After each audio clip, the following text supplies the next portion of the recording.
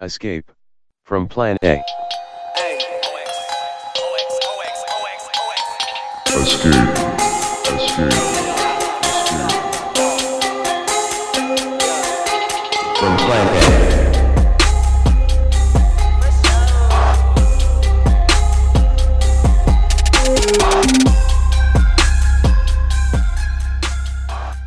Let's talk about Bitcoin. Let's talk about that for a sec. All right, I'm down. I'm down. Because Bitcoin. I'm a big believer in Bitcoin. you look at Bitcoin and it looks like a complete scam, but then you really think about what's going on and you're like, well, it kind of makes sense too at the same time. It is digital gold, and I think there is a place for digital gold. In anticipation of, of a debasement of the U.S. dollar. Not to say that that's necessarily going to happen immediately, but a lot of people don't really see, and smart people like Ray Dalio, for example, manager of the world's largest hedge fund, has been talking about this for a lot, and I would say finance. He makes a compelling case for it, I would say. Yeah, based on history too, right? And I think a lot of people in finance that are very serious people are worried about the stability of the U.S. dollar for real.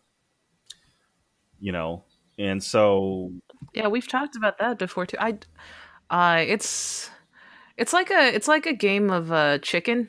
I feel like I'm just like clinging.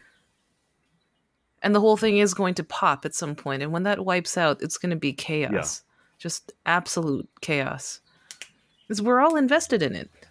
And as a population, I'm not convinced that we actually have the range of skills, knowledge, and ability, or motivation even, to rebuild anything after that. Yeah.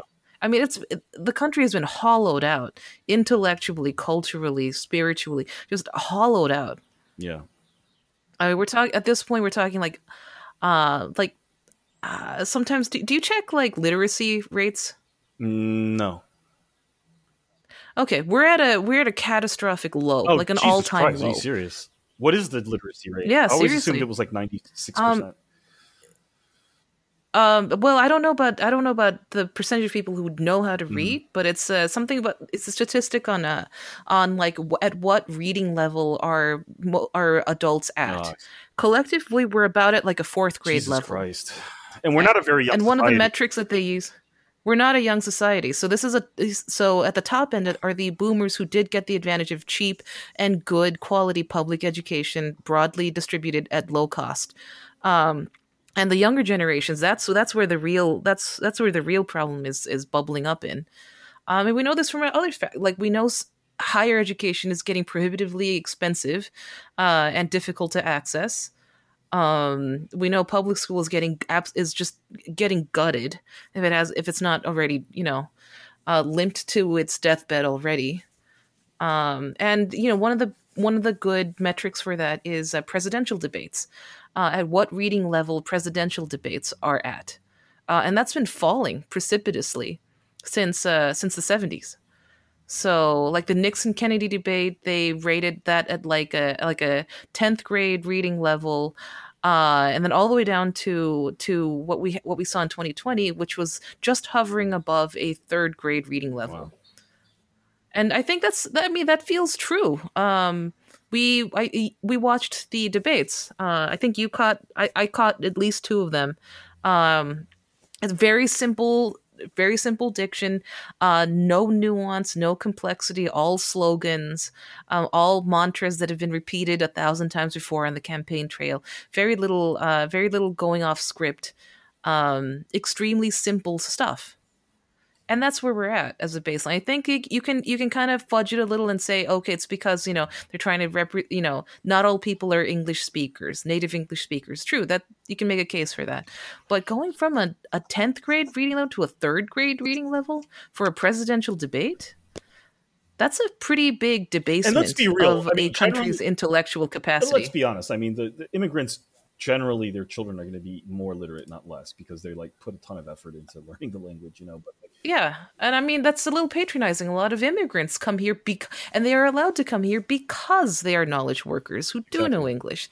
So that excuse doesn't fly. And So we're talking, this flies in the face of what was being said, when deindustrialization was happening, and they were like, "Oh, we have to retrain and redouble our effort." Remember Clinton and all this shit about, we're going to become a knowledge service economy, and we're going to have to really put in we have to invest in yeah, higher bullshit. education. Okay, so between that time till now, the literacy rate or the literacy level plummets. So what the fuck are they talking about? We got the deindustrialization part that happened, but what about the education and retraining part? No, I don't see it. Privatized and gutted. That's where we're at. So we're at a catastrophic low in terms of just the kind of human capital that a functional society actually needs. We don't have a lot of people who know actual hard skills. We have a small priesthood at the very top who gatekeep like hell and charge exorbitant amounts for increasingly flimsy services Yeah. and so-called knowledge. But beyond that, no, it's completely hollowed out. So that makes me really, that upsets me a lot, because this means that there is no leverage within the system. There's not that much room to, say, withhold labor to make capital capitulate. Absolutely. And this is not the fault of What the do people. Americans collectively have? And working Americans, what do we collectively have that we could use against anyone to benefit ourselves? Nothing. So I mean, I'll call it a service economy for the working class. It's service to the American middle and upper class. I think a lot of it is just self-discipline. It's just like, look, you're here. I don't wish you weren't here, but you are. So what can we do to make you exist with as little disruption to my interests as possible? I think that's what it is. 2020 was an exercise in exactly that. What's the bare minimum we have to do to keep you people quiet and keep doing your fucking jobs for my benefit? What we are, people, to the sort of like 1%, is kind of like the spotted owl or whatever that thing was. Do you remember, like, there was this whole thing about like the Endangered Species Act, and it's like it stood in the way of this logging and this sort of natural resource extraction that would have been extremely valuable, and all to save this owl or a bunch of the habitat of all these endangered species, because now it's illegal to destroy their habitat. And I think that's kind of like what people are. It's kind of like, we don't need these people.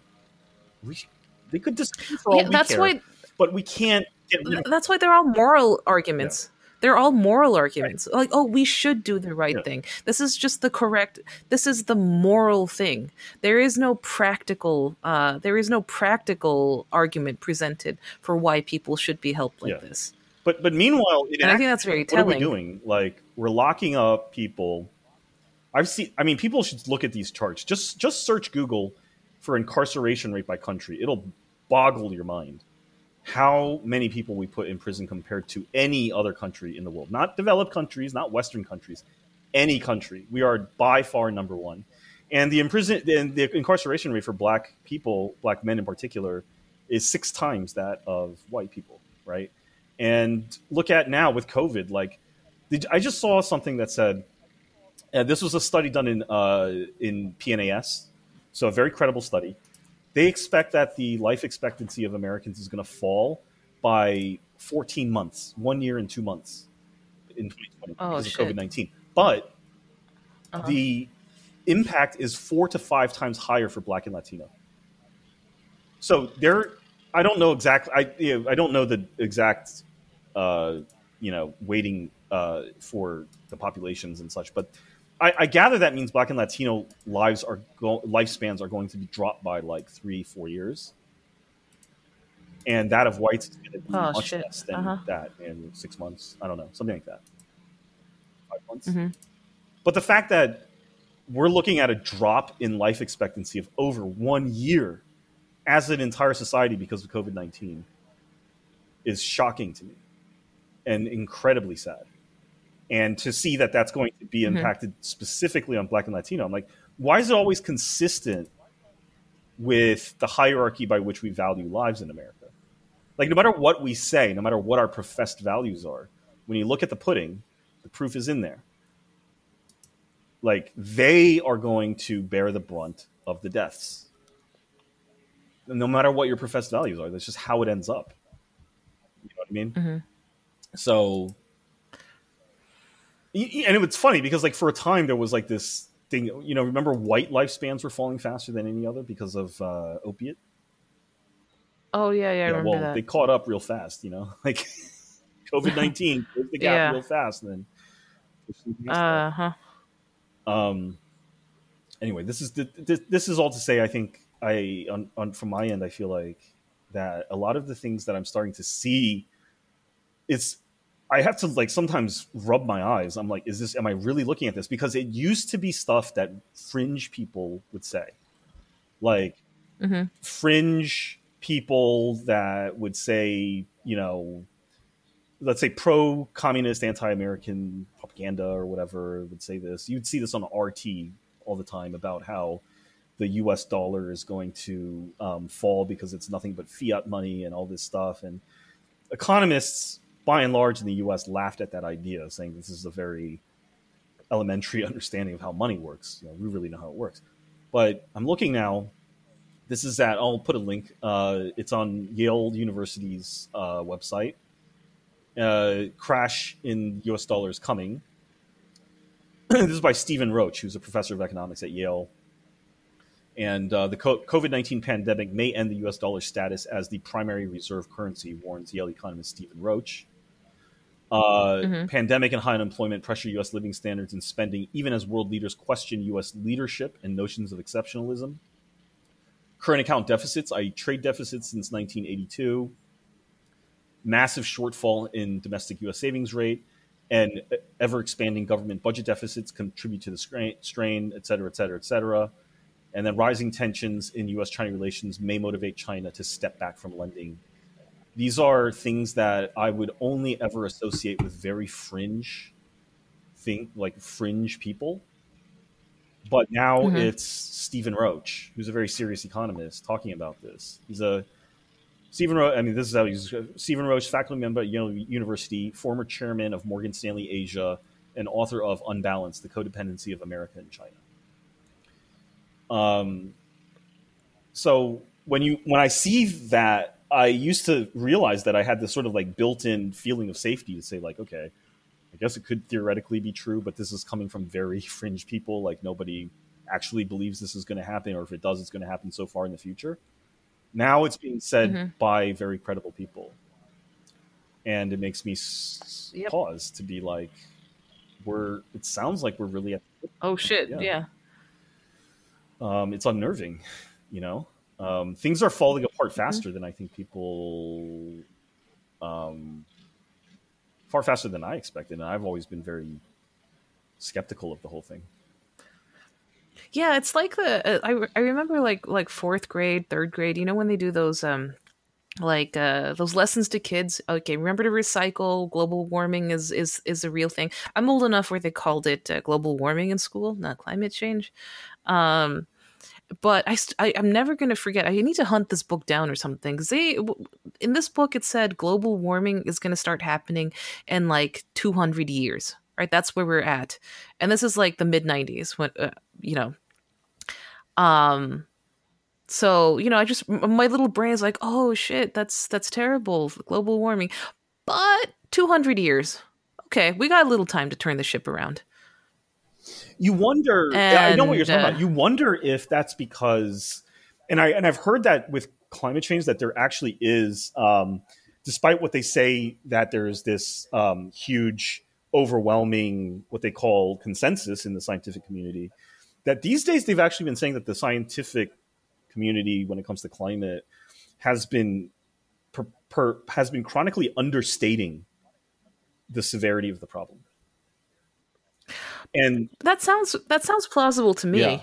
Yeah. Like if we're trying, Like they probably picked the second of three options, right? First being the most catastrophic outlook that starts the clock ticking on global warming, the catastrophic effects of global warming within like a few decades, and the other side, which is global warming is not a problem, so we don't ever need to talk about it.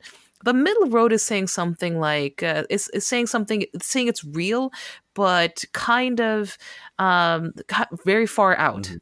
So well beyond the realm of caring for whoever has to be listening right now. Yeah. Yeah. So they could never be proved wrong in a way. Right. As long as I'm saying it's far off, it's kind of hedged because it's like, well, if it happens faster, How far off? at least I raised the Yeah. alarm to some extent. It just happened faster than expected. But if it doesn't happen, I won't be around to be called out for it, So it's always Right. off in the horizon where it's like not really quite in our present. It's not really quite impinging on our present moment. And you're right. I think growing up, there was a lot of talk about stuff that was in the future. Like we had to think about the potential dangers ahead.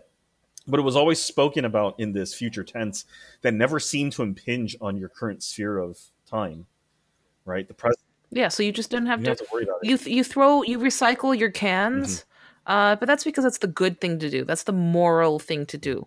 There is no practical ramification, so to speak, for all intents and purposes. There's no real impact to it, material impact. You just do it because it's a nice thing to do for Mother Earth.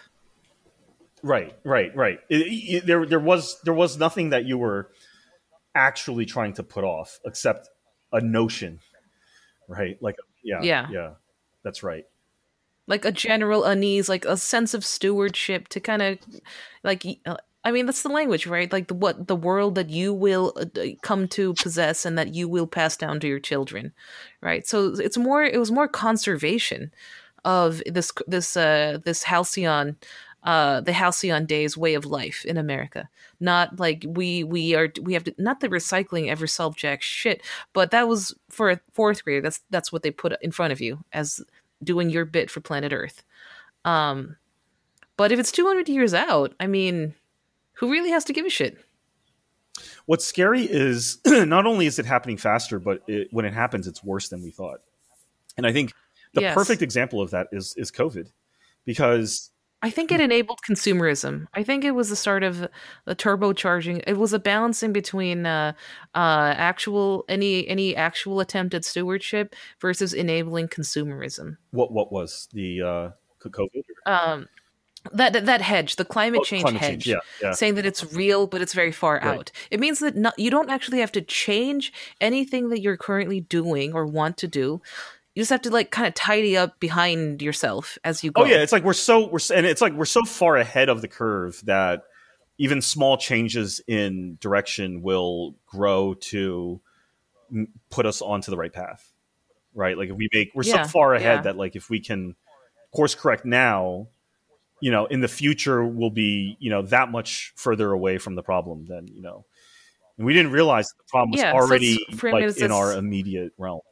Like we needed to turn and they don't actually recycle. They don't actually recycle that shit. And even if they did, it wouldn't matter. That's not the problem. Yeah.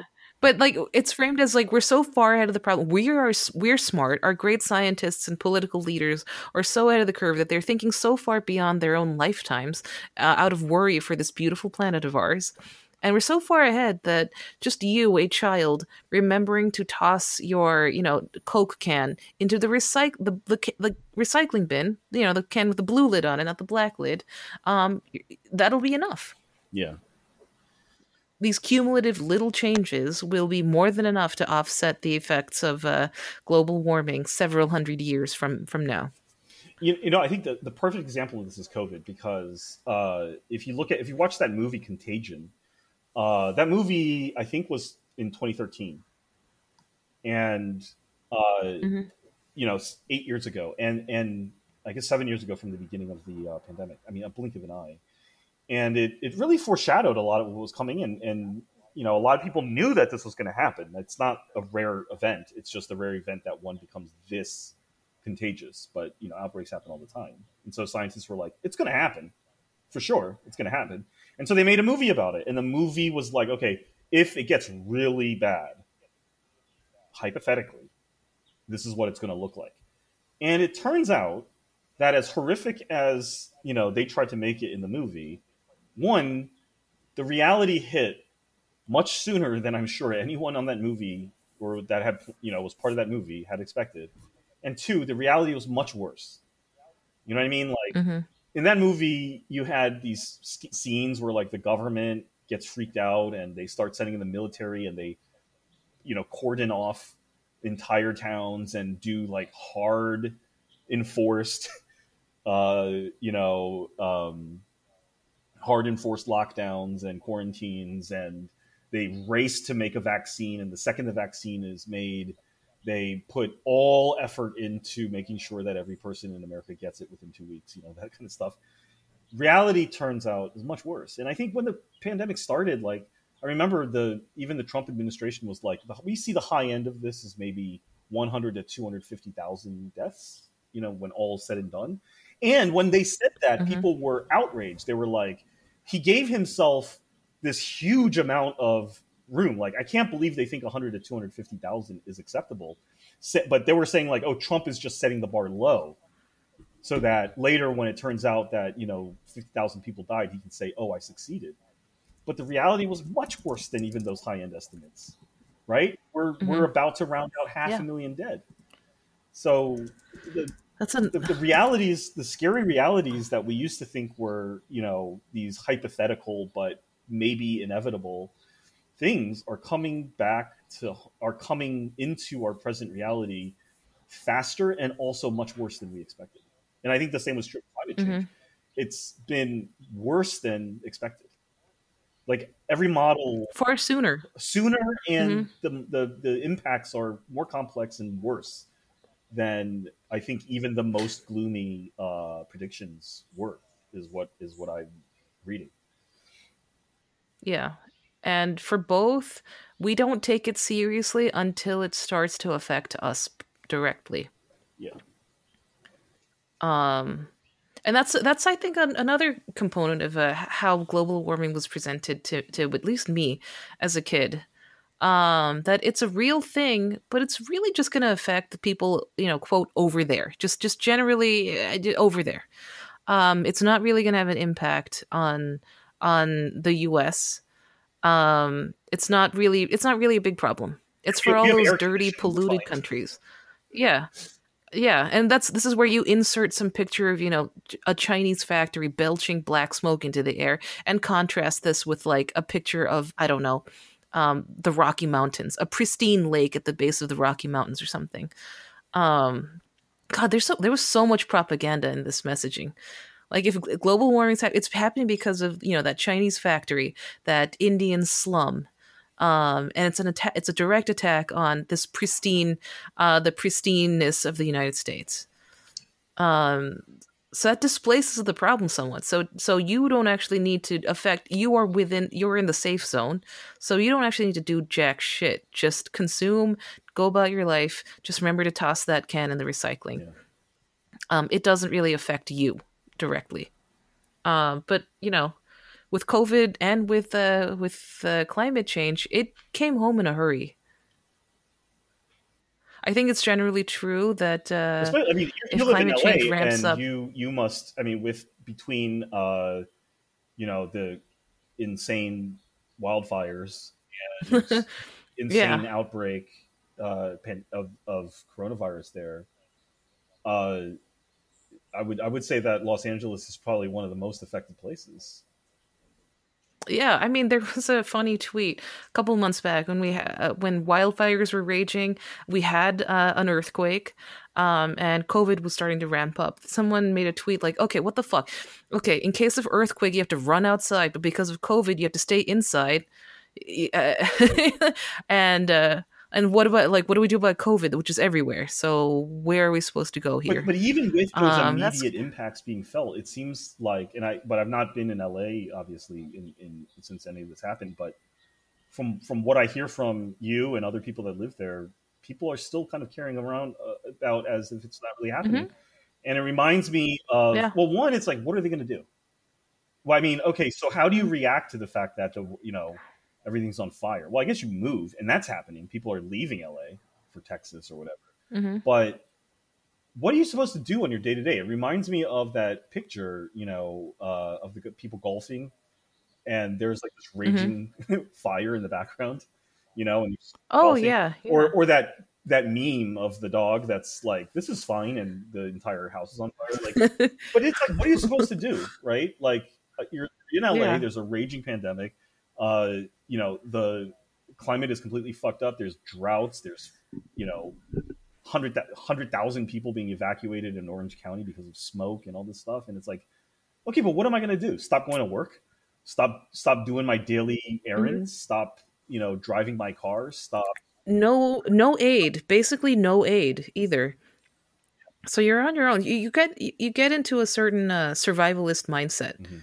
So it's strictly, you're out for yourself, and the limited number of people in your inner circle that you are obliging yourself to feel to feel some care for. But you're out there. It's the opposite of communalist. Mhm. It's very nihilist, I would Yeah. say. It's a bleak time, and I think maybe that's just sharpened in LA because we've been hit with so much over a short period of time. But broadly speaking, this is just cropping up everywhere. I think part of the appeal of this Wall Street, just to loop it all the way back around, the part of the appeal in watching Wall Street Bets was the appeal of watching people come together in a some kind of common cause, because we get so little of that. We get none of that actually, in an ordinary day to day. To see this happen to it is it's a bit disheartening, Yeah, it was bound to happen. to say the I mean, it was least. bound. And this is an accelerant. It was bound to happen, but I mean, and once the dust settles on this is going to accelerate that existing trend. People talk about like democratized, crowdsourced, investing or something. What happens when the biggest, most prominent example of that turns out to have skinned a whole bunch of hopeful latecomers alive? Are you going to trust? Who are you going to trust at this point? Nobody. I gotta say, So the big guy's going to win, like they always do.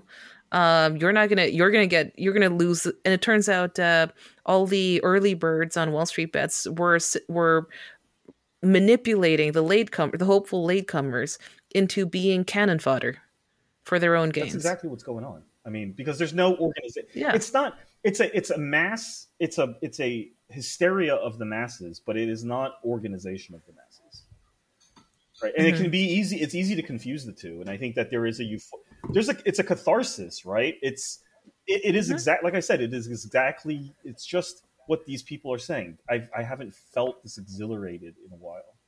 I haven't felt this alive in a while, right?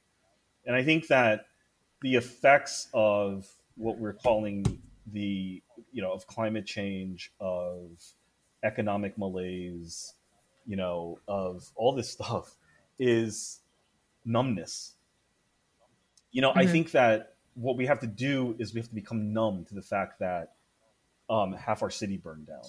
Like, we have to become numb to the fact that we're getting poorer every year. We have to get numb to the fact that I know like 3 people that died of COVID or whatever the average number of people know.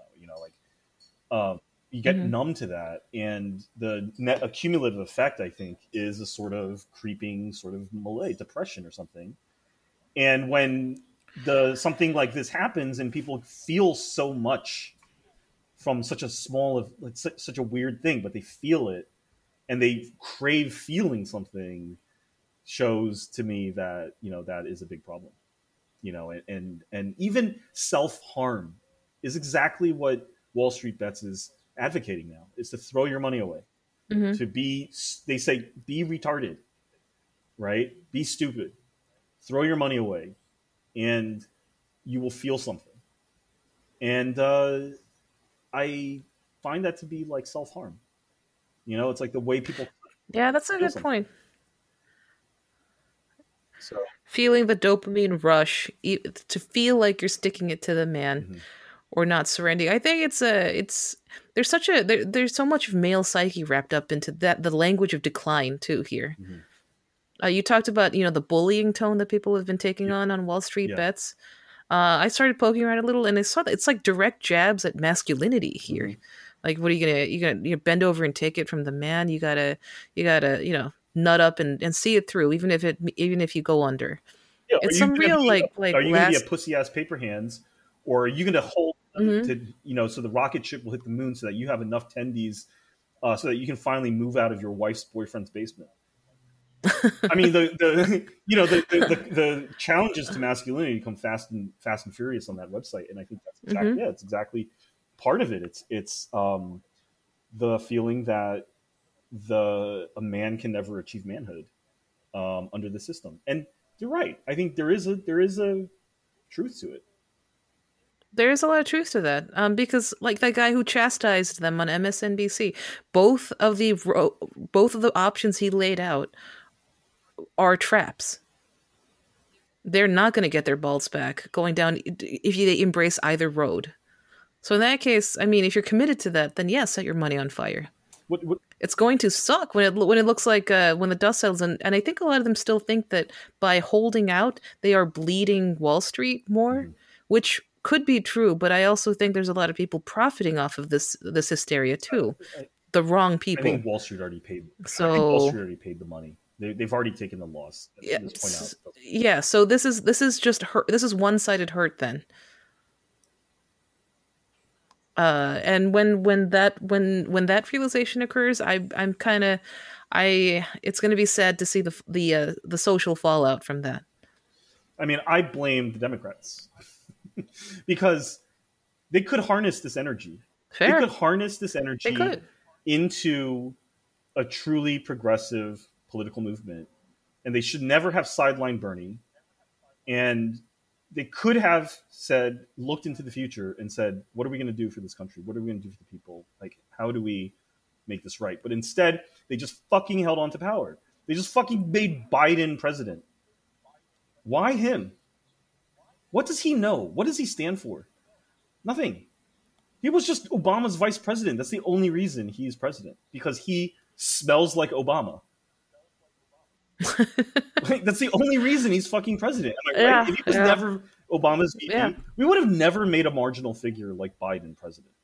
We wanted to elect Obama again. We want to pretend that the Trump years never happened. We want Obama's third term. This is the closest we are trying to get to that. They ran Hillary because she smelled enough like Obama after she decided to let him be her boss. Well, remember her first campaign slogan? It's her turn. Yeah.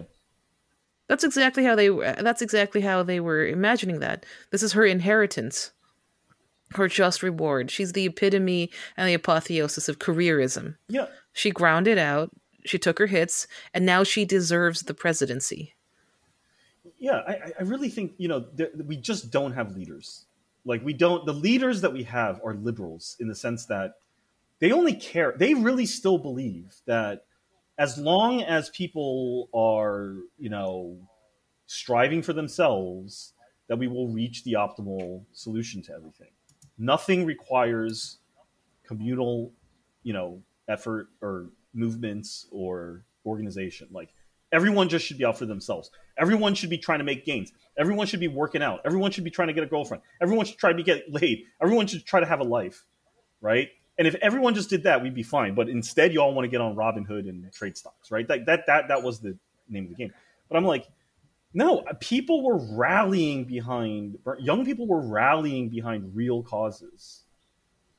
And they lost to fucking Trump and Hillary, and then they did it again the next year, and then they were suppressed again, right? They were put down again. Like, thousands of people showed up in Queens to Bernie's. Oh yeah, same here. Yeah. This was I didn't go, but I mean, traffic just shut down. This was a true. I mean, the Democrats should have looked at that and thought, "This is our future. We should harness that instead of shutting it down."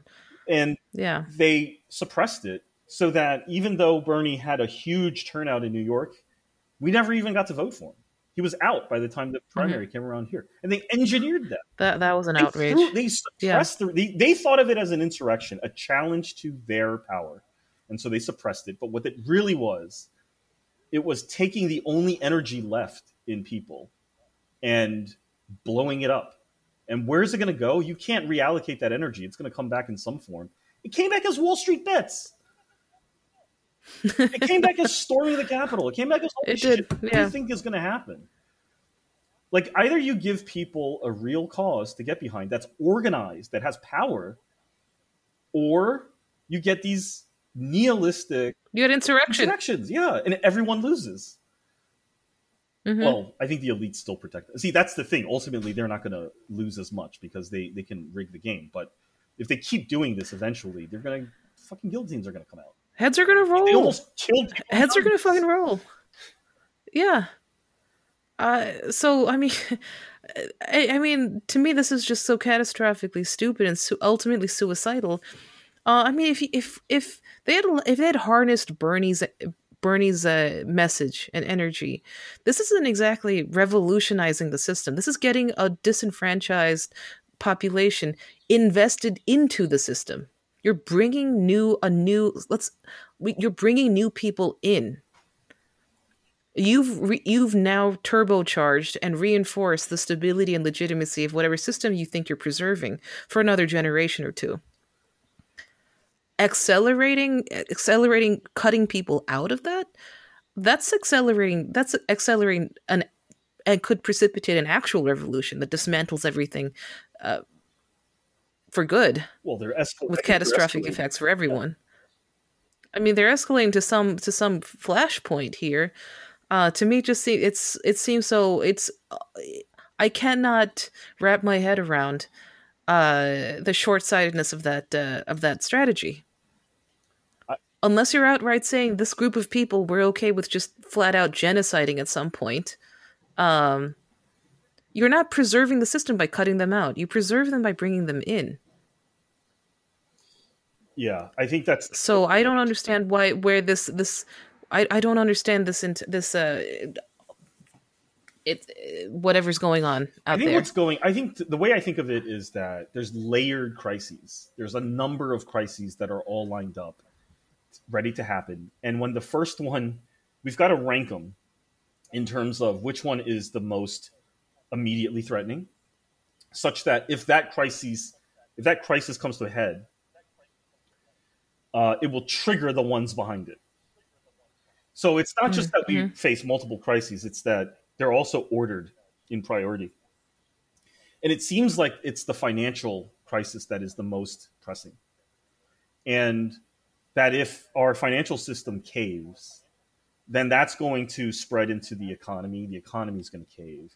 If that spreads and it spreads into the social crisis that we have, that's going to, and I think the people in power actually do have, maybe there is a rational grasp as to what the problem is. It's just much more dire than people might, or much more precarious in the sense that I'm sure that they think it's correct that we should move towards a socialized universal healthcare system. I think it's correct, broadly correct, or whatever.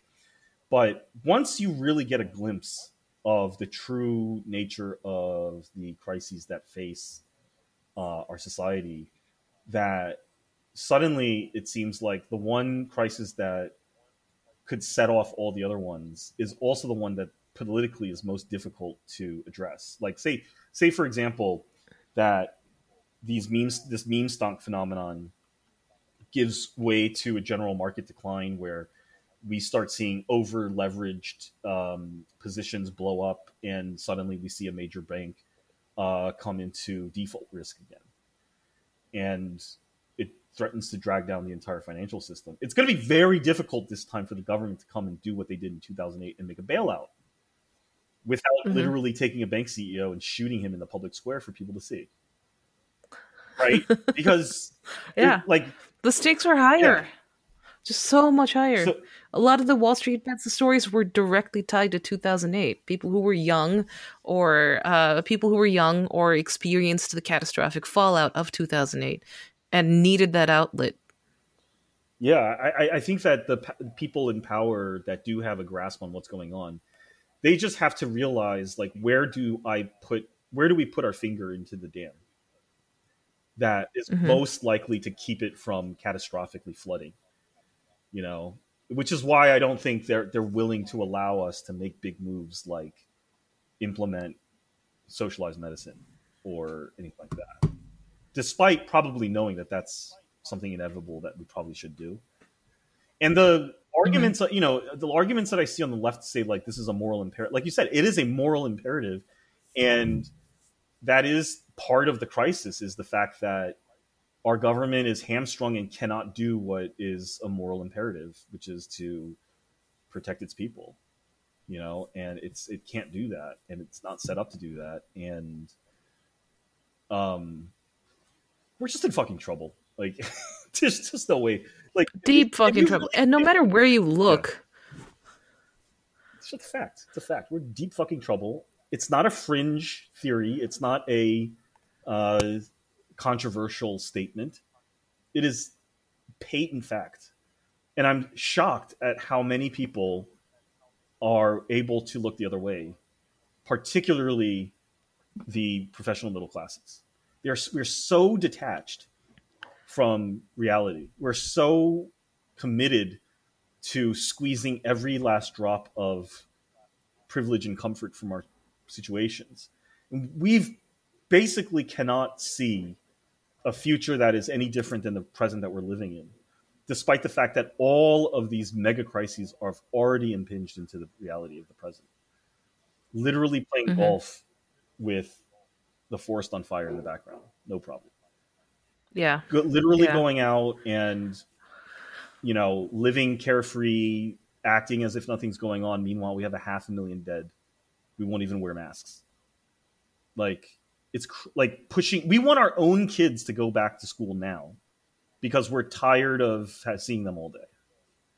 Despite the fact that... and we need to get out there and earn. Yeah. And we're just tired of it. And people are just like, no, the world, it's such a regressive, it's just the way of the world is how I've been living for the past 30 years or 20 years or 10 years, or whatever it is, whatever comfortable middle class. A really short amount of time. Yeah, very short. Short amount of time. But to us, this is the way of the world. This is how the world should be. This is the normal. This is making America normal again. Is I should be able to live. This is everything we were trained for. It is difficult. Yeah. It is really difficult to break out of that because if you're in your 30s or 40s, you've spent your entire life in service of this life, which you're told you're not inherently entitled to. This is why what the mad dash to higher education is all about. You don't have you're not born in the princely class, right? With a silver spoon in your mouth. You're not entitled to jack shit. But there is a baseline expectation you have for life based on the sacrifices you made early on. You grounded out in school. You went to a good college. You went to grad school. You struggled long hours at a job. Blah blah, so on and so forth. Now you need the 5-bedroom house, the sort of nice car, and that's the life that you are entitled to. And you will not accept less. You know what's interesting? I think what's happening... More is getting a little... More, I think, is comfortably out of reach, so people don't actually aspire to that. But it's... I don't think people are aspiring to be billionaires. Right now, they're aspiring to not be poor. That's the real driver, I think, for the middle class. Fear. It's fear more than greed that's pushing people... Yeah. Funny. I had this conversation with, at my old job, with my boss once, and it was bonus announcement day. And my bonus was exactly the same as the year before, which was funny because I worked much less than the year before. And I told him, I was like, look, and at that point, I was like so sick of the job. I actually was like, I was angling to get laid off, And so the bonus announcement came, and it's got this thing, in a bank where you got to go into this, it's a very private thing. It's a very, And so he writes the number. He shows me a piece of paper with the number on it, like it's some sacred event. Like I give a fuck, right? and then they asked me, or he asked me, but they're like, they have two bosses, right? Ask me what I think about this, and I was like, you know what? I don't give a fuck. I'm just gonna say what's on my mind, And I said, look, I'm fine with this number. I don't give a shit. But I said, it's curious just because it doesn't matter whether I work my ass off or I slap. Because this number is not going to change. And in fact, you've said that to us before. Like, by and large, this number is not going to change. And I said, I got no problem with the size of this thing. My problem is that I don't know what the motivational model here is. If I work hard, I get this. If I don't work hard, I get this. So what is the intended model here? What's the market model as to how this number is in any way relevant to how I spend my day to day here? I mean, I asked this, that's basically how I asked the question, and I thought it was an aggressive question, but because I didn't give a fuck anymore, I was just like, I'll just say what's on my mind. And you know what? Like, both of them were like, that is a really good question. I struggle with that myself. And he said to me, he said, I'll give you the answer because I've thought about this question and I'll give you the answer. The answer is fear. The fear is losing this job. This is a good job. You may not think that until you lose it, because it is much better to have this job than to not have this job. And that is what you're talking about, right? It's really about not being poor than it is the amount of ambition, to achieve your dreams. I don't think the people that are showing up every day to a crummy white collar job and being tethered to your goddamn BlackBerry app is in any way chasing a dream. I think it is fundamentally motivated, exactly what you said, motivated by fear of falling out of that class, because what they look below and they're like, I can't survive without this. I'm stuck. Yeah. And I think that, so it's a pretty depressing way to live. It's extreme. A really depressing outlook. It means there's no aspiration, there's no real hope. This is what I'm noticing with my friends. Like you get into your mid-30s, you kind of hit your groove. You can kind of see where the rest of your life is going to unfurl.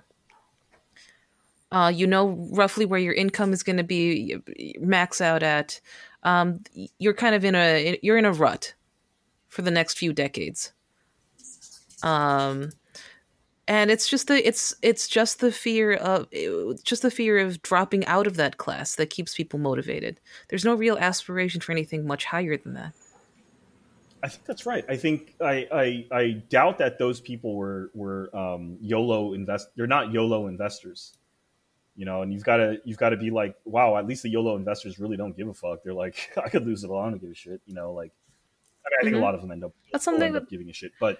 The middle class will never do this. Yeah. Because, that's for a lot of the personal stories, they say that, like, I've been poor before. This $1,000 that I dumped into, like, it doesn't matter. It doesn't matter if I lose it or not. That's something that, somebody with a mortgage, a couple car payments, some tuition to have to pay, that's something they will never say. Yeah, I think that in a way, like the American upper middle class, professional managerial class, or whatever, they don't think that they've been affected, or it's still kind of like you said, like how these are theoretical risks and there's kind of off in the future, but they have not, the effects of it have not yet come home to roost for them. But I don't agree with that. I think it has, but not in a material sense, not in the sense of like, oh, their houses are getting shittier, or their cars are getting shittier, or their clothes are getting shittier, or their vacations are getting shit. Well, the vacations have gotten shittier, but I think there's been a little squeeze at the edges, and that it's closing in. But you know what the real effect is? I think is the change in the nature of their relationship and their mindset to work. That has changed big time, and that's a big effect. But you can't really measure that. But I think the amount of stress, the amount of anxiety, the amount of just sort of overall feelings of dissatisfaction, the amount of, just middle-class malaise that doesn't necessarily show up in the checkbook, but does show up in just this sort of like psychological desperation of the class. Understanding, like, for example, just like the fear of like where their children are going to end up, the fear for their children's future, and the inability to say no at work, the inability to not turn off the email, the inability to think of yourself as a free person. Yeah, this is the behavior of stressed lab rats, right? Not free agents. And you compare, like, go back and watch something like Mad Men, and we're living material lives on par or better than people of that era. But people of that era, I feel like, were much more free in this class. I think were a lot more fearless. They were a lot more empowered. They had a lot more in terms of like what they wanted to do in like say the 60s or even the 70s. You know, That feels true. and Like actual productive labor. productive labor. Like there's a mission, there's a cause, there's an upward aspiration. Yes, yeah, they were doing something. Even in even leaving aside just big, big projects like getting to the moon or inventing advertising or whatever the fuck ever. Even personally, there was more of a sense of upward mobility. Mm-hmm. You could buy a house, you could have children, you could have these things more easily than you can now. Mm-hmm. Yeah, yeah. I mean, I felt that big time because when I remember because I was at I was sort of thinking that okay, if you go to like a top law school and you come out and you're going to be like this highly paid associate attorney or whatever, like you're on the road to a really nice lifestyle. But what I noticed was like in New York City, of course, that wherever you made that money, the prices just came up to meet you where you were. And the reality is that just to have what would be considered like a normal American suburban life that had been defined, I think, probably from the 50s to the 80s or 90s, like that was getting increasingly. It's shockingly expensive. It got very expensive. And what was used to be considered a very sort of like prosaic suburban or urban existence became like a real luxury. It was a luxury marker to have kids in school. It was a luxury marker to, just have a house with some children in it. And yeah, I got into this with some tech, a blue check a while ago. He put up a couple of pictures of the house that Walt Disney, Jeff Bezos, and Steve Jobs grew up in. Mm-hmm. And he's like, these titans of industry came up in a house like this. You have no excuses. And I'm like, bitch, those are $3 million houses right now. And like, if they can just work in their parents' garages, what's your excuse? Most people don't have a garage. I don't know what.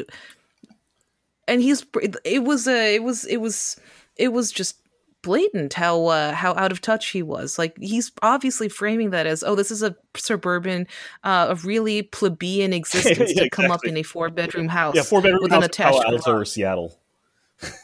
Yeah, like they came from this swamp of mediocrity. What's your excuse? Like that's like the pinnacle of most people's aspirations at this point. Yeah, and people put themselves into this trap because they're just like, okay, well, I am, a highly paid white collar professional. I should live a life commensurate with that. And I'm not flashy. I don't want anything big. I just want like a house in a nice neighborhood with the, bedroom. Like their belief is that what the standard that was set by television in the 80s or, whatever, sitcoms and stuff, television shows that we see about what the good American life is, not the extravagant life or whatever, just the plain middle class American life, that I should be living that. And the reality, I think, is that the financial burden to keep that lifestyle up into this modern era in our economic situation is much more burdensome than people in the 80s were actually paying for it. There's a lot of alienation and shame, I think, and you see this in how much debt people pile on to preserve these very, quote, normal, downright humble lifestyles. I'm thinking twice. People literally taking out $1.2 million mortgages, and I'm like, that's a lot, like, or for example, like when people like buy a car these days, I mean, they're so flippant about using leverage and either doing a lease or a loan. And I'm like, that's a $65,000 automobile. Like one way or another, you're paying for that. Yeah. Okay. And it's just crazy how people are very say, well, I should drive a Range Rover. That's just kind of like what you would do as me. Like how do I put this? Like our lifestyle expectations have not scaled back with our financial reality. And I think that is causing, like, you have the simulacrum of that life. You have the simulacrum of the good American life. but attendant with it, the psychology is totally different. Yeah. Whereas before Like it if truly you was take on- privilege, it truly was American wealth. It truly was like, this is America. This is what life in America is like. Now it's like, no, you've got to like, yeah, you can still look like it was 1982 or I don't 68. 1968, but it's much more difficult to maintain it. Mm-hmm. And I think that is why people are really fucking unhappy. Yeah, I agree. I mean, personally, several years ago, I just took on a zero debt challenge. So, like, I'm not going into debt to maintain anything. Mm-hmm. Man, not that much you can do if you're not willing to squeeze the margins a little bit. Yeah, To take on leverage to buy a car or to buy a house. Anything. they said that the market for cheap cars has disappeared. There's no such thing as a cheap car anymore. I bet. Like there is no average such car in thing. America costs $35,000. $35,000 is the average price of a new automobile in America. That makes it's sense. a lot of money. I mean, SUVs. I think SUVs overtook sedans recently. Those are expensive cars. it's funny how my friends will casually talk about spending that kind of cash, but then I'm like, but then on the other hand, they're like complaining how difficult it is to save cash. So spending $35,000, no problem. Saving $35,000, impossible. That's really tough. Right? Yeah, it's really tough. Yeah, yeah. But they have no problem spending it. So I'm like, how is it that you're in a situation where spending $1.3 million on like a totally normal house, and then $60,000 on your Tesla Model 3 is no biggie, but and then maxing out the card to go on vacation to Hawaii or to Africa or whatever the fuck is no biggie. But when it comes down to saving, just a modest nugget of cash for the year has become impossible. And that's just not how it should be. Like I find that to be a very precarious existence, and I say no to it. I'm like, fuck it. I'm living in a rent stabilized apartment and letting the financial unwinding happen as I'm protected by city statute, and I'll come out when it's over. You know what I mean? Like, yeah. Hang on. Precarity is just I'm very nervous about that. Maybe neurotic. Mm-hmm. But yeah, that's how I'm living at any rate. Yeah. In case that's of any use to clarify where I stand on things. Turning to preppers, urban preppers. Ugh. Yeah. My green onion crop is really it's come in strong. So I'm set. I'm glad we talk like this because if you don't, and I think this is another problem with that class of our class of people, I'd say, is and we should call it our class. I mean, they do come from the schools that we came from, right? They do come from our friends are like this, and I mean, honestly, like we're probably like this to an extent. We're probably just like sort of self-criticizing. At least I am. No, at least I am to a degree. No, you don't think so? I'm outside this. No, yeah, of course. No, I do. Yeah. You can only truly hate stuff that you see in yourself. Right. So we're not pretending we're better than them. We're just trying to reform ourselves. But it does make me feel well, the big hack that you and I have, we don't have children. I think that's a big buy into the system. That's a huge hack. So I think we touched on this last time.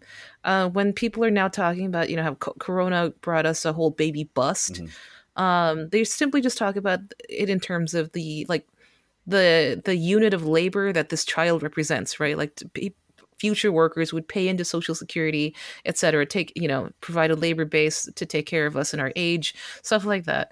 But if you're thinking about it more holistically, then people not having children is yet another step that they are taking outside society. Yes. One less tie that binds them to the rise and fall of the social, relationships that we all that we're obliged to live in. I think parents do insane amounts of they do insane things for their children, and this is a thing that I think we're basically just talking about that. We're talking about people like going to work under inhumane conditions, stressing about how to lever their children into advantageous positions so they're set up for a middle class life too. taking on debt to make sure you're able to send your kids to the good schools, so how to compete with the rich kids, blah blah blah. Kids are the ultimate buy-in. Having children means that you are now invested in the success of your society. People not having children, that's a bad sign.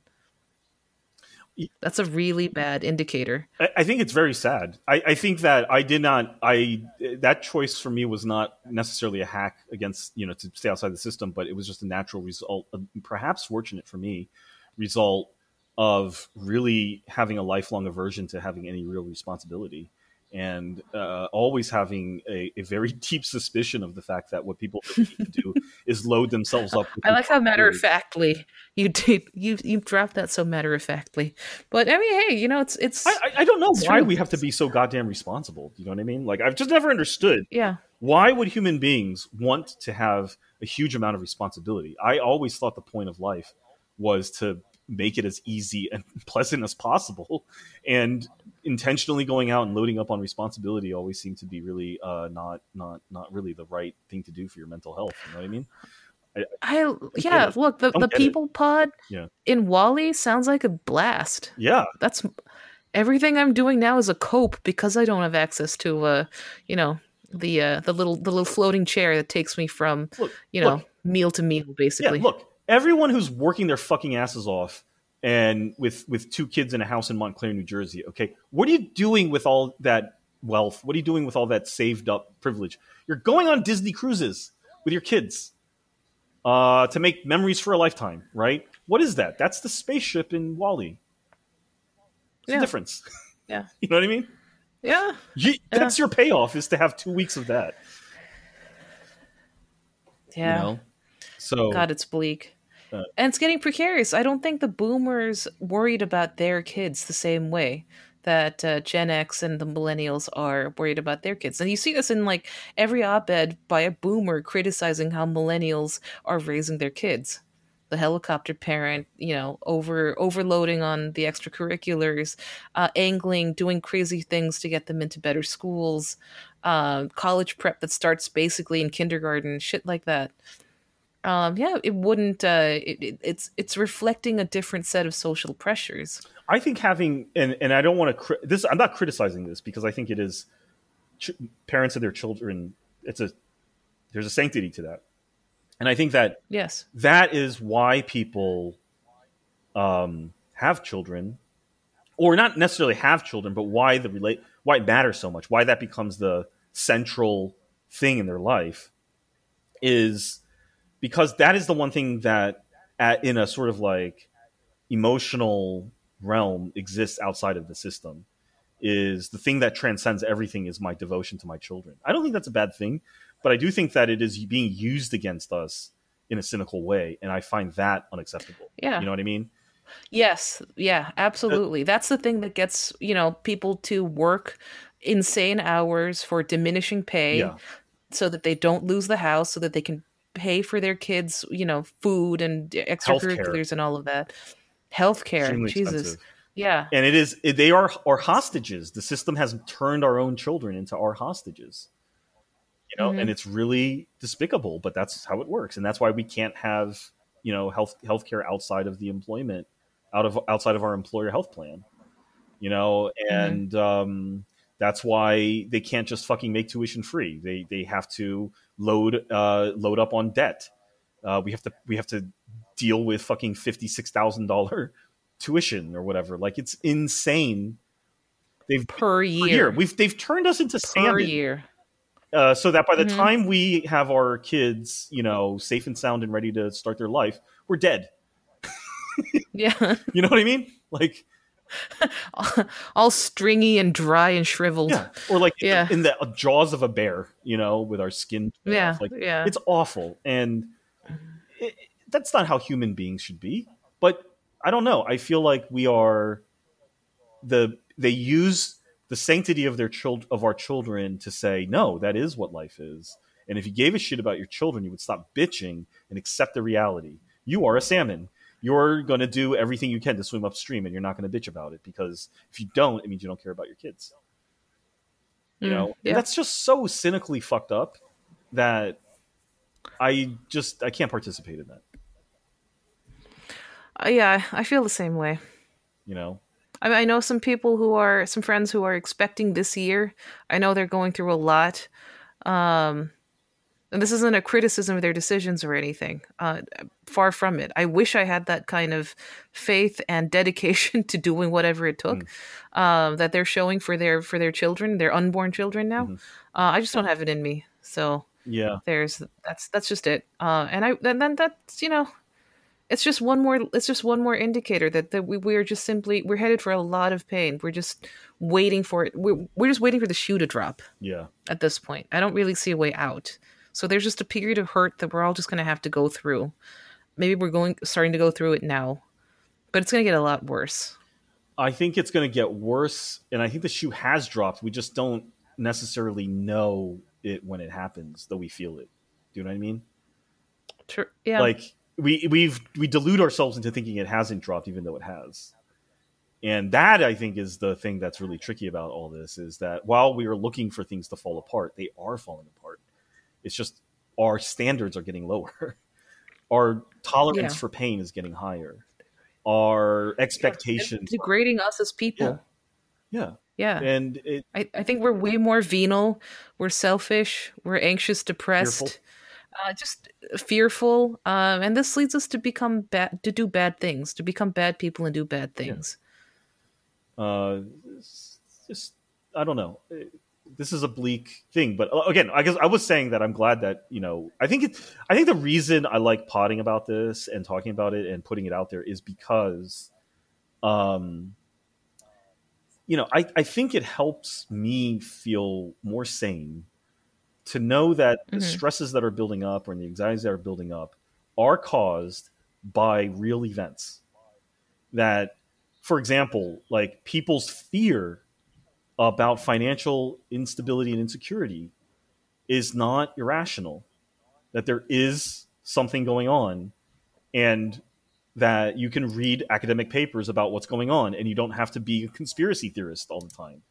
You don't have to rely on the fringes. You don't have to be the crazy person in order to externalize a lot of the anxieties that you feel. And I think before, that was the big problem, was if you thought that there was something wrong with the system that gave you so much, if you thought that there was something weird about how aggressive employers were becoming, about how hierarchical the workplace was becoming, how inhumane it was becoming, that you were just weak. And I think that you couldn't cut it. Yeah. You're just a failure and rationalizing your failures. You're not cut out by blaming it on the system. You're not cut out. Yeah. But now we realize that I think was a very brief moment in time that people were blaming themselves for that stuff. I finally think that my hope for outcome is that we can all just sort of validate this phenomenon amongst ourselves so that we live within a new kind of understanding of reality. So we can actually do something about it. Like if everyone's just blaming themselves, the problem is it's not just that you're full of anxiety and shit. It's that you can't do anything about it. Because no one agrees. But if we now finally starting to agree, maybe COVID is starting to bring this out. Like, okay, fine, we have to do something about this shit. We can't keep going on like this. And I remember I one of the things that really brought this contradiction out for me was my first job. I was working on a really big lawsuit that our client was in Germany. It's a major tech company in Germany. And my boss flew to Munich over the weekend to do some discovery, meaning to collect some documents or whatever. And this was my first job in law, and I was like, wow, you're going to fly to Munich over the weekend? You're going to spend the weekend flying to Germany just to collect some documents to come back? He was like, well, what else am I going to do? I'm going to just waste all this time, on the flight during the week? No, I have work to do. So that was, that was a thing where I was like, oh, wow, to do this job, you've got to really every single hour of your life is fair game, right? Okay, so he gets to Munich, and then I get this email going, dude, I have to stay here for a little bit longer. And I was like, oh, what happened? He was like, apparently it's illegal in Germany to open the offices on the weekend. So so he couldn't. Oh, He, dang. he Okay. showed up. He showed up at the client's office, and there was nobody Uh-huh. there. And the security guard made him go away and said, "What the fuck are you doing?" And he was like, "Oh, I'm here to collect documents." He's like, "It's Saturday." He's like, "Yeah, it's a great time. Come on here." He's like, "You're not allowed inside. It's against the law."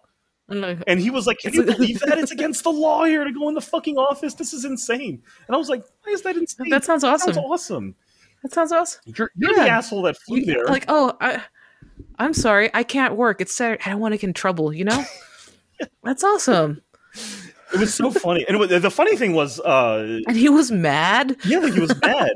And he was this guy. He would always do this. I remember when I first got to know him. We were talking. I was talking about my family background, and I said, "Oh yeah, my parents came over from Taiwan." He's like, "Oh, I've been to Taiwan." I was like, "Oh yeah, did you like it?" He's like, "I don't know because I didn't actually go through customs." I was like, "What do you mean?" He was like, "Oh, I flew there for a deposition, but we scheduled it on the other side of customs, so." The person he was deposing actually checked through customs or checked through security and met him in the international lounge, and they did the deposition there, and then he just flew back after that. So I was like, you flew Oh, wow. what 16 hours to Taipei, went into a room, did a deposition, and then just got back on the plane and flew back. Yep. I was like, man, this sucks. I was like, this just sucks. It was so funny. That really does. So funny. But these people, Yeah. despite all that, they really think that they've traveled around the world and seen everything. Mhm.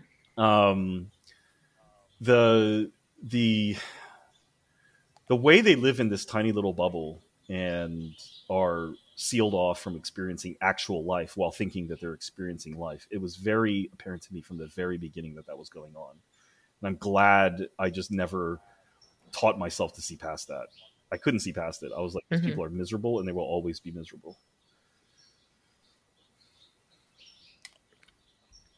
I don't give a fuck. I don't know where to go from there. That's yeah. I mean, you agree, or you That's- agree, right? I'm sure you agree. I do, yeah. I mean, yeah. Hearing that. That was recalls stories of my own. So yeah, I know a friend who took great pride in traveling, but it turns out because her company would send her to like Barcelona, Argentina. It was really great. So I was really kind of envious because I mean my job certainly did not have such perks. And then she finally changed jobs. Something she liked a little bit better that, took a big pay cut, took a giant step back in lifestyle. But she was a lot happier. And she said, well, I would do this crazy shit. Like I would, on the way to the meeting, I would stop by a park to take a selfie and put it on Instagram. Or I would run during a company lunch, or dinner in Spain when they went to the bathroom, I'd take a snap at the table or something and just post it but basically all I saw were airports and corporate offices look the same everywhere. Yeah. It's so bleak. So yeah. And I'm like, oh, well, that's pretty goddamn grim. That's real bad. So it's real bad, yeah. And that she was trying, but she was still trying. Like she was trying to put on the whole show for Instagram. That she's this glamorous, high-powered, up and coming executive who's flying to Spain and Argentina and France and New York and all these places. And at some point, you just can't pay the tab anymore. So. I feel bad to end things without any kind of and here's 10 tips to improve your lot in life or something. No, you did. Know. I think that is the tip. The tip is stop huffing copium. There you go. Just be okay with the fact that shit's fucked up and it's not the end of the world. It's probably going to make you feel better to be aware that, shit is going south and it is responsible. It is your responsibility. Just like, if you're a responsibility addict, it is your responsibility to prepare or to assess the risk, particularly of, severe financial downturns or severe, changes and discontinuities that are coming. You owe it to yourself or to your family or whatever to be open to that idea and that you should get prepared. You know, the last thing you want to do is Yeah. is just get caught like a deer in the headlights about what's coming, because it really is coming. I don't know what else to say. I think that I've not heard any credible person that, you know, really has analyzed or thought about the situation say otherwise, and I can't think of any reason. Yeah. I'm really not accepting, you know, words of hope from the. It seems like the most optimistic people are like politicians in their 80s. Mhm. Like, oh, we can. This is just a minor bump in the road. We can turn the ship around. Like, I'm not going to believe you. You don't have as much of a stake in this as others do here. Mhm. You like if you're 80, yeah, you were born into like the bubble of all bubbles, which is American middle class life in the middle of the 20th century. Mhm. That is the bubble of all bubbles. I think if you take the long view of humanity, I don't feel particularly bad necessarily. Look, I stopped feeling like a failure to not so easily be able to achieve that kind of life.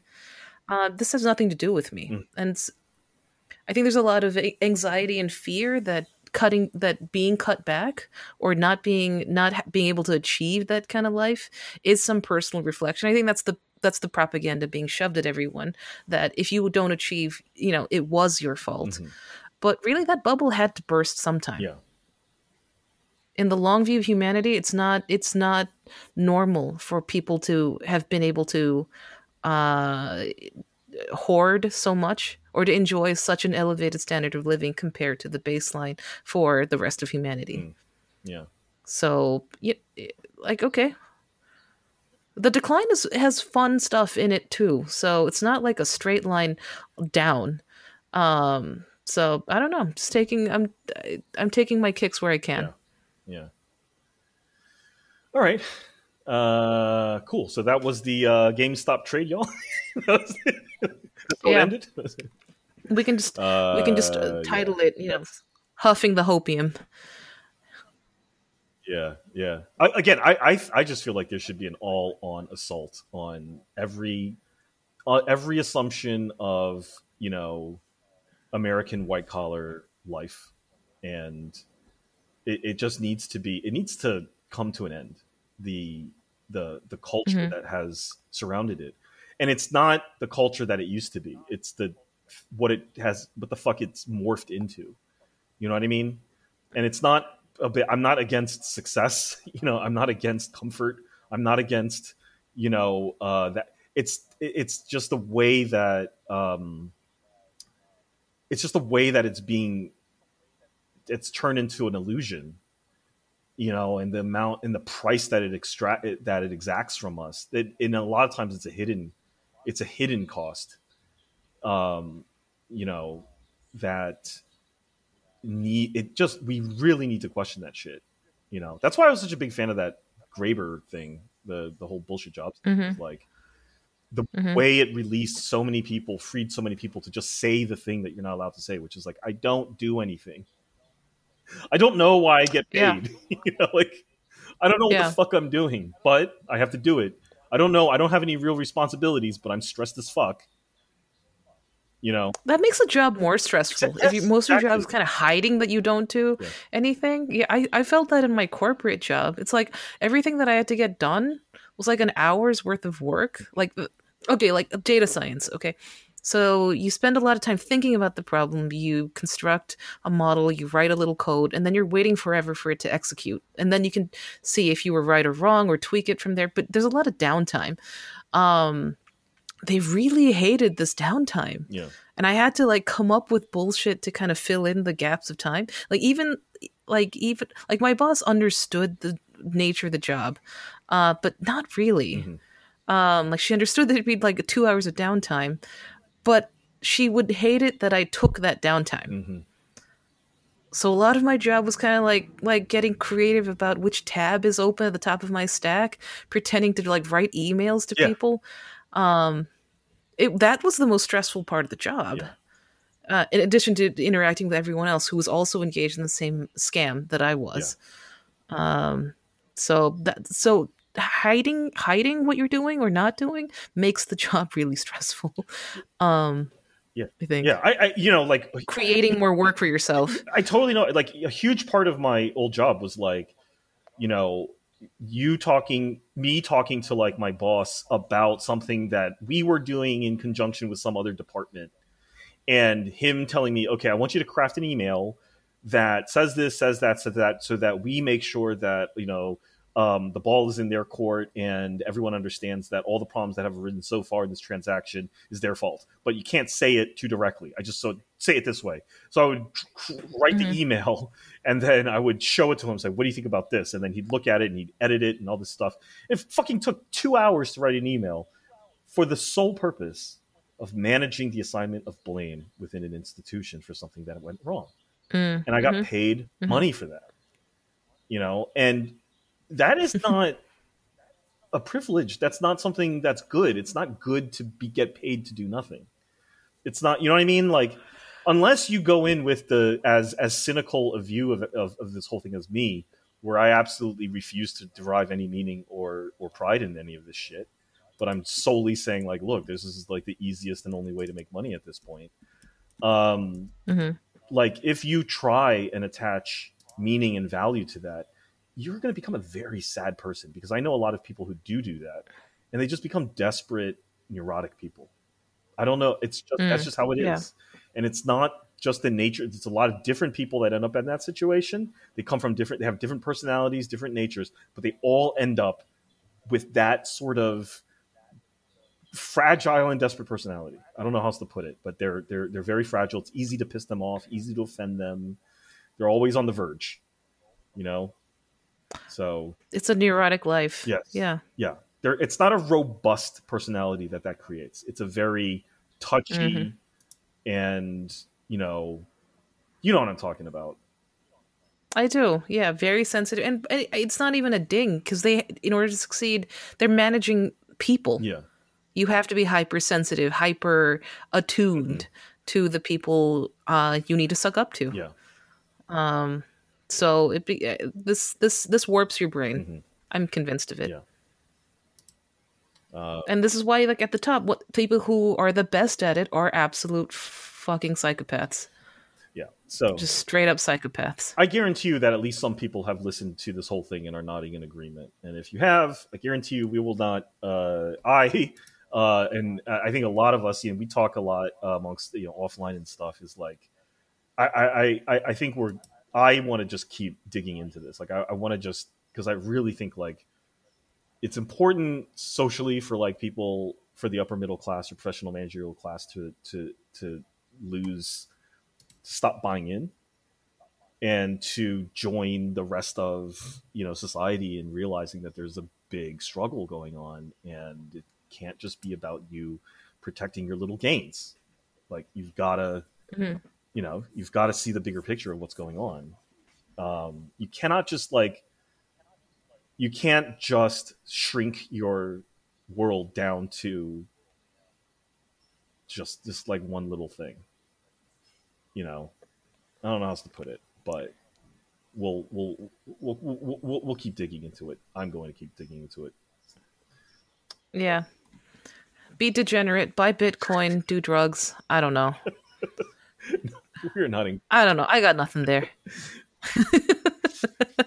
No, we are not. This is not investment advice, folks. We should do a Bitcoin. Oh, yes, it is. We should do a Bitcoin one at some point. We should do a Bitcoin. We should do a Bitcoin one. I do not own Bitcoin. I don't know if I will ever own Bitcoin, but I have been looking into it. And I tend to think that I am the person where once I believe in something, that's exactly the moment that it reveals itself to be a fraud. I am the signal of something being a fraud. It's when I buy into it. So noted. Yeah. Okay. All right. That was fun. All right, cool. Thanks all.